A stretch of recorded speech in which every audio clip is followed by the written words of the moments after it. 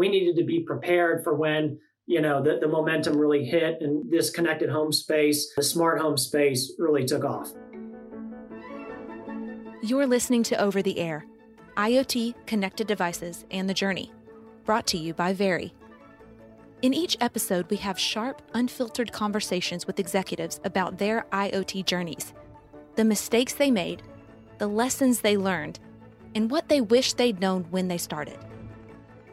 Welcome back to Over the Air, IoT, connected devices, and the journey. My name is Ryan Prosser, CEO of Very, and today we're joined by Jason Williams, president of August Home, Yale Real Living, and Smart Residential Global Accounts. We've talked a lot on this show in the last few weeks and months about hardware is hard. Today, we're going to be talking about software is hard. Jason, thanks for being on the show. Yeah, Ryan, thanks for having me. Excited to be on Over the Air with you. Cool, man. So, I think a lot of people are probably already familiar with Yale, probably already familiar with August. You guys are kind of the OGs of the IoT space, but for the few folks out there that aren't as familiar, give us Yale, August, give us the story 30,000 foot view. Yeah, so Yale's been around forever. We've been making door hardware, door locks for over 180 years now. August, not quite so long. August was an acquisition we had late in 2017, really focused on smart locks and that IoT space. We've been together now for 4 years, and it's been a real great marriage between hardware and software, which I know we'll talk about a little bit more in a minute. So yes, we will indeed. So you mentioned August. I think it's a really interesting part of the journey. You guys have been doing hardware since, I don't know, some like in the middle of the 19th century or something. It seems like was when you guys kicked off. Software much newer for you guys. We talk with a lot of people on this show, and then of course at Very, that understand hardware deeply. Software is a new piece of this. They're looking to add intelligence or connectivity to the device that maybe they've been making for a century or more. What can you tell us about that journey? And let's pick up the story prior to the acquisition. I know that you guys went into it with one mindset around software. Can you talk about that? Yeah, and I do want to say one thing. We're talk about software being hard, but hardware is absolutely hard. So all the other podcasts you've had about that are absolutely right. We just have happened to do it for a long time, and so we've gotten really good at it. So yeah, let's go back and really, the story begins for Yale back in 2009. That's really when we decided that we wanted to start the journey and get deep into the smart lock space, so we kind of laid out a strategy, and that strategy, really revolved around getting the best hardware that we could produce. And I think we executed really well on that. When it comes to software, number one, we procrastinated a little bit, to be honest with you. We decided to choose a path forward that was not super software intense. And it really was around partners. We wanted to partner with the folks that were kind of growing up and evolving in this smart home space that could help us bring our products to market and get the most out of them. And the funny thing was, it wasn't Amazon or Google or Apple in those days, right? It was, smaller companies that, you probably had never heard of back then. Somewhere in the security space, Alarm.com was one that was just kind of getting started. Control4 was another one, more in the CEDIA space.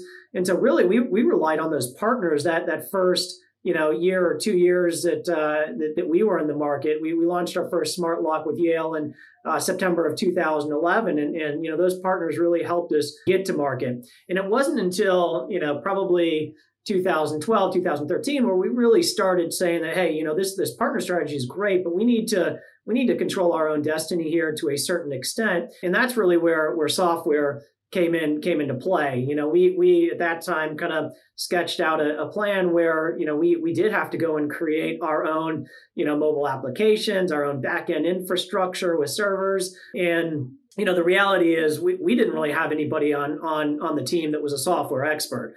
We hired some folks that had, been in the space and kind of understood it, but not really the experts. So, we set off and, we went and worked with I think a great little company that helped us kind of, design that software. And what we realized was it needed to take a lot more than that, right? We really funded 2 to 3 people. It was kind of the 2 guys in the garage type concept. And, we kind of took some time. We probably took longer than we needed to. What we came up with was something that worked. It was okay, but it wasn't a world-class software piece of software that could scale up to millions and millions of users in billions of transactions on a regular basis. And that's where, we realized, and it was even before we got that in the market, we realized that we weren't going down the right path fairly early. And I think that was part of, our salvation, if you will, was that we knew we screwed up early, and we, set off on a parallel path. And that parallel path is really what led us to acquiring August Home back at the end of 2017. We identified this, IoT startup, the Silicon Valley-based company that, they were quite the opposite of Yale, right? They had their foundation in software. They had, let's call it 80, 100 software engineers working for them, and they developed this world-class platform. They were pretty good at door locks too, right? They were pretty good at hardware, but software was really what they excelled in. And so, we set out, we acquired them, and from 2017 to today, it's really been about driving their software into the Yale hardware around the world. Within 12 months, we had our first Yale lock in the U.S., driven by August. It was called Yale Connected by August. And then over the last 12 months, we launched platforms in Europe and Asia, both utilizing that same platform. And, we couldn't be any happier now that, we are on the right path, and we have what we think is the best solution in the world. But there were some bumps in the road. It was not easy. And, we learned the hard way that software is hard. It's more than those 2 guys in the garage. I mean, it's an entire organization inside of Yale and in August that is getting that job done today. Yeah, I think the acquisition story is fascinating. Talk a little bit about the integration of those 2 cultures. What we hear a lot is, hardware doesn't lend itself supernaturally to this agile thinking that a lot of or methodology that a lot of software practitioners live and breathe by. How have you guys blended these 2 cultures? You've got this 150-year-old hardware company that has, a lot of rigor and discipline around building excellent products, and then more of a Silicon Valley, tech-infused software in its DNA company. What has it been like stitching those 2 together to get the most out of both of them? First of all, it's an ongoing process. Really, if you kind of take a step back, if you look at Assa Abloy, the way we approach acquisitions, there's, we've bought hundreds of companies over the years. You can argue that Assa Abloy, while we make lots of door locks, our core competency is acquisitions. And in a lot of cases, those companies operate on their own for many years. With August, it was a little bit different because we bought them, for a reason, right? And that was to leverage the software to drive the Yale lock. So we did kind of leave them off on their own for the first year or so, and then at the end of 2019, actually not too long before COVID, is when I took on the responsibility of leading the August business as well. And that's really when that integration started, not only kind of from an engineering perspective, but sales and marketing as well. But if you look at the engineering integration, it really goes beyond kind of what we're doing in the US, because that, I mentioned, that was kind of a global transition, right, to bring that platform into those regions. So it was much harder than kind of what it seems like on surface, because we had engineering organizations, multiple places in Europe and in Sweden, where Assa Abloy, our parent company, is headquartered. We've got some core engineering in Seoul, Korea. We've got pieces of engineering in the US. We've got engineering all over the world. And so that in and of itself, just integrating the engineering teams was a massive undertaking. And then the complexities you mentioned, how do we get all these people that were focused on mechanical locks to understand how to incorporate the software development process into the planning cycle and things like that. And it absolutely, as I mentioned, is a work in progress. It is a learning process every day. And I think the good news is we're definitely making that progress, and we're getting over those speed bumps, and the folks that have been mechanical their whole careers are starting to get up to speed and start talking the software language. So I'm happy with how things have progressed, and it's really going to start increasing our cadence of product development the more we get down that path. So you mentioned mechanical folks, and you used the word software language. I know your educational background, back in college, you have a degree in mechanical engineering. Any learnings you can share as a professional that you've absorbed in this process, becoming kind of fluent in software, so to speak, that have pushed you in unexpected directions to make you add some texture to how you approach business problems or think about developing technology-driven solutions? Yeah, I think, and actually, it's even kind of, to me, higher up in the hierarchy there. It's really dealing with the people, right? Because the people that have created these mechanical products, and with companies that have been around for hundreds of years, I think are very different from the people that are, out in Silicon Valley, that are starting up companies that work in that type of environment. And so for me, I've grown a lot just figuring out how to adapt to a different culture, and how to bring these cultures together. I mean, it's been a really big challenge, I think, for me and the leadership team. And I'd say that's been kind of my biggest growth with respect to kind of learning the language. I mean, it's making sure that you sit back and you listen to the people that know what they're talking about, that know what they're doing, right? I mean, I don't need to be the biggest voice in the room. And if I'm sitting there with our CTO, Christopher Dow, and he's talking about, software and the challenges, I'm going to give him the floor. I'm going to listen to him, and I'm just going to absorb. And so it's been a lot of learning for me. It's been an ongoing process there. And again, moving forward, just surrounding myself with the right people that are experts and letting them kind of do their job and do their thing is I think the right place for me. Let's talk about product market fit, something we're sort of obsessed with at Very. What you guys, like I said, Yale is kind of the OGs of the smart home space. You guys got in really early, and have established a pretty dominant place in the market for the product that you build. What were the signals early on that were, that caused Yale to say, hey, let's go do this? And then as you were doing it, hey, here are the products and features or direction to take this product. I mean, a smart lock is a complicated thing to build, but a fairly uncomplicated idea. I think there's a lot of value there that seems pretty self-evident. Was it so self-evident that you guys just said, let's go, this is an obviously good idea? Or was there market research? What were the signals that actually caused the business to say, let's invest more? Can you talk about that process a little bit? Yeah, and I've got to give credit to the executive team at ASSA ABLOY, because they brought me in to bring ASSA ABLOY in the U.S. into the smart lock space back in 2009. And if you remember at that time, I mean, the housing market was in shambles, right? I think 2008, 2009 was that housing market crash. And, people in the building industry, companies in the building industry were laying people off left and right.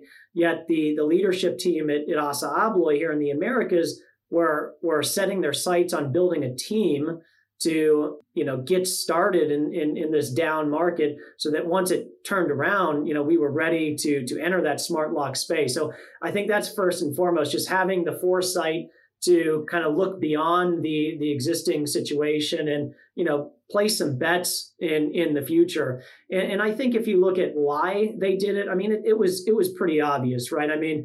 There were some big trends going on, and I think we all know smart home has been trying to be a thing probably for 40 or 50 years, right? But there was starting to become this technology swell and technology adoption. Really, I think you look at smartphones, right? I think it was one of the big things that really kind of signaled that this was going to be a thing, as people were walking around with computers basically in their hands. And so, yeah, I think we placed a bet and said that electronic locks, smart locks were going to be the future. Not only were they going to be in the future in residential, but also in commercial. And that's the other thing to know about Assa Abloy, our parent company in the Americas. I mean, we've got a huge commercial business where we've been selling electronic locks into, universities and hotels, multifamily housing, apartments. And electronics have been kind of a thing there for many, many years. So there were some signals in the commercial markets as well.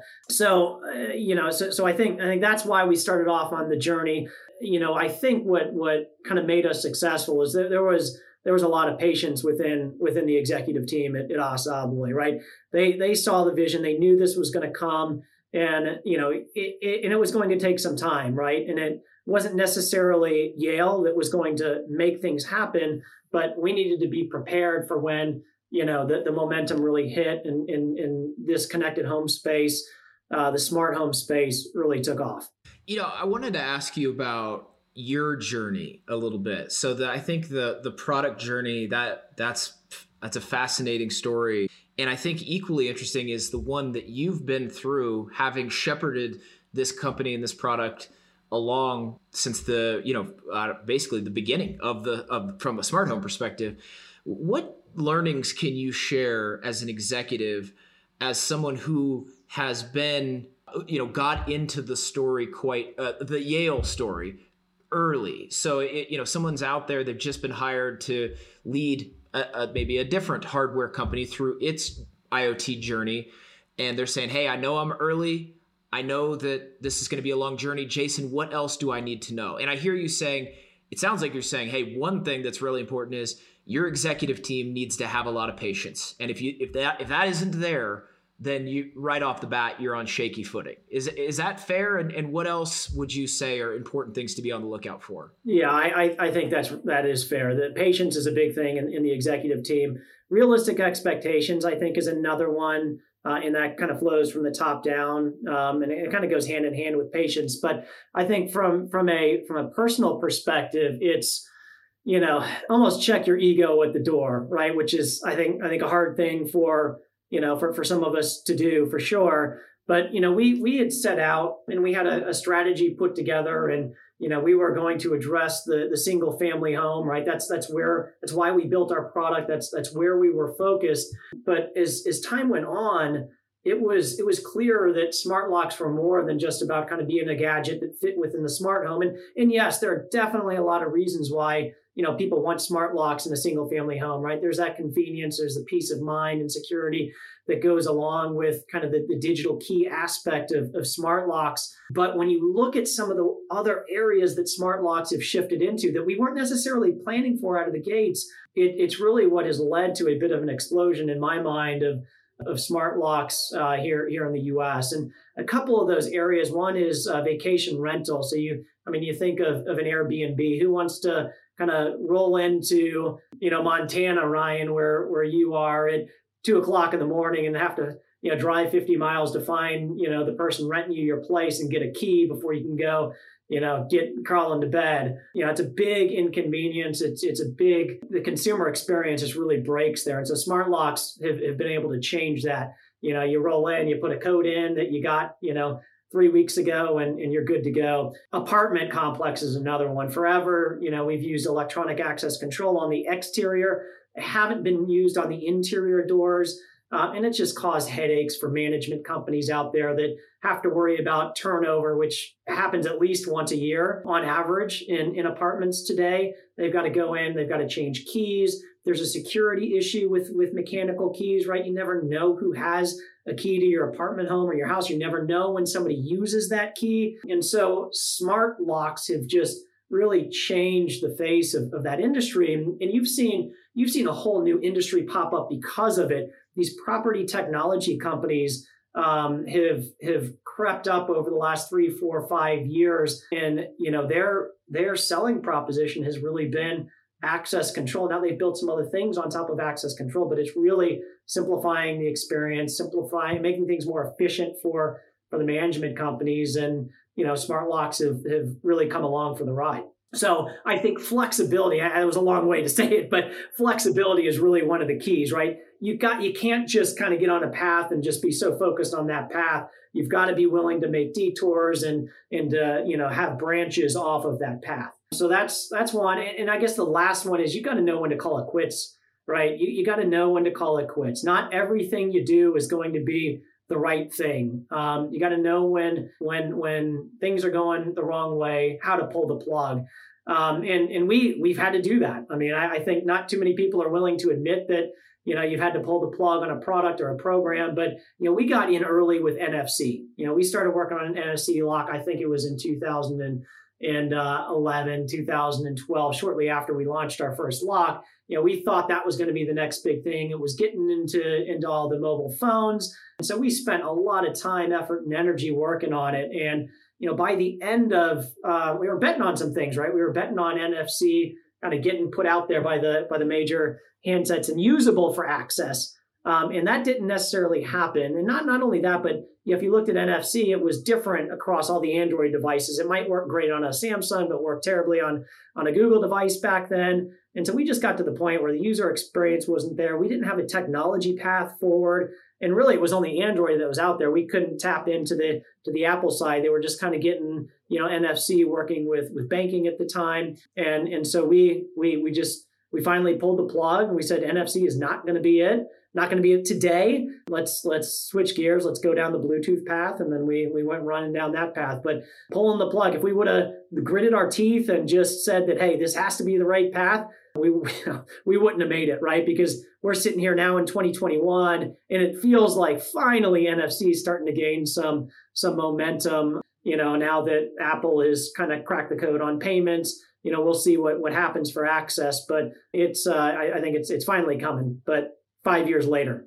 Pulling the plug is one of these fantastically valuable topics that a lot of people don't want to talk about, and a hat tip to you for, giving an example of a thing you guys had to pull the plug on. I've found over and over, the more rooted hardware is in a company's DNA, the less likely they are to want to talk about it. And we find that software companies say fail fast, hardware companies say failure is not an option. And so, if failure is not an option, they don't want to admit that it may have ever happened to them. And but it does. Of course it does. We're driving tech, this is how innovation works. So like I said, you guys are one of the big brands out there. I think anybody who has a smart home probably has one of your products. What's next for you guys? What are we going to, this episode is probably going to air in October, November. What can folks expect to see towards the end of this year or in 22? Yeah, I think, if you look at what we've done and where we are, I mean, we've got great door locks. We've got great software. We've got a scalable solution right now. And so, what we've talked about for a little while is how do we build on top of what we have today? And for us, what that means is we want to drive a smart security story, right? And so that's getting beyond door locks. That's getting into things like smart storage. So we launched a cabinet lock last year, which can, electronic lock that could secure cabinets or drawers, valuables in your home, medicine cabinets, keep things away from the kids. So we're looking at products in kind of that space. The other big one, and I think could be really revolutionary, is this concept of package delivery and in-home package delivery, in-home services, secure package delivery. And so we started shipping a smart delivery box, a Yale smart delivery box, late last year as well. All of these products tie into our mobile application, the Yale and August app. So you can grant access, you can control them remotely. And so kind of building out, continuing to build out the devices to leverage the software is really important to us. And, I'm excited to talk about some of the relationships, especially in the delivery space that we are building, better leveraging that delivery box so that there's a tight integration between us and our delivery partners. So that they can seamlessly get into those boxes. They can lock those boxes behind them. So that you can order more often, you can order higher value things and not have it walk off your porch, which is probably a problem that a lot of us have experienced. Maybe not Ryan, you and your Montana house, I imagine that's pretty safe up there. But some of us that live in cities, not so much. Yeah, we don't see a lot of porch piracy out here, that's for sure. You mentioned partners. You've been in this space for a while. You personally know smart home space pretty well. Who out there's doing good work that we need to know about? Let's plug somebody here on the air today. Yeah, I'm going to go back to the prop tech space that I was talking about, really multifamily housing apartments that has seen such a rapid rise in access control and smart locks. And, really one of our first partners in that space, a company called Smart Rent, that we've been working with for several years now. Their CEO, Lucas Haldeman, brought together a great team, had a great investment strategy where I think in many cases he's selling his product to a lot of his investors. And, they have really, I think, turned that industry on its head. And so Smart Rent, I think, is a company to look out for. They recently, I think, went public via SPAC not so long ago. So they're off to the races. They're definitely one to watch.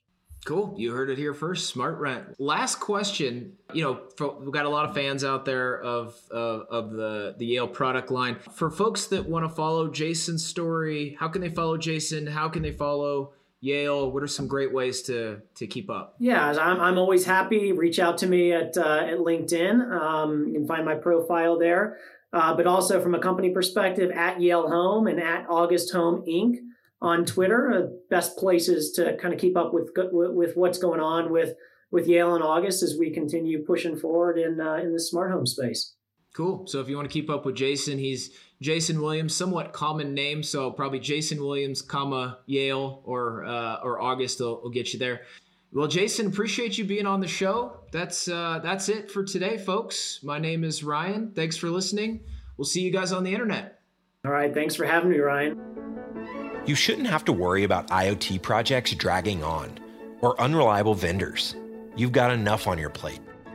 The right team of engineers and project managers can change a pivotal moment for your business into your competitive edge. Very's close-knit crew of ambitious problem solvers, continuous improvers, and curious builders know how to turn your ideas into a reality, on time and up to your standards. With a focus on mitigating risk and maximizing opportunity, we'll help you build an IoT solution that you can hang your hat on. Let's bring your IoT idea to life. Learn more at verypossible.com.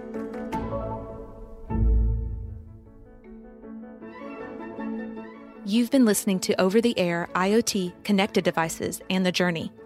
If you enjoyed today's episode, make sure to hit subscribe in your favorite podcast player and give us a rating. Have a question or an idea for a future episode? Send it to podcast@verypossible.com. See you next time.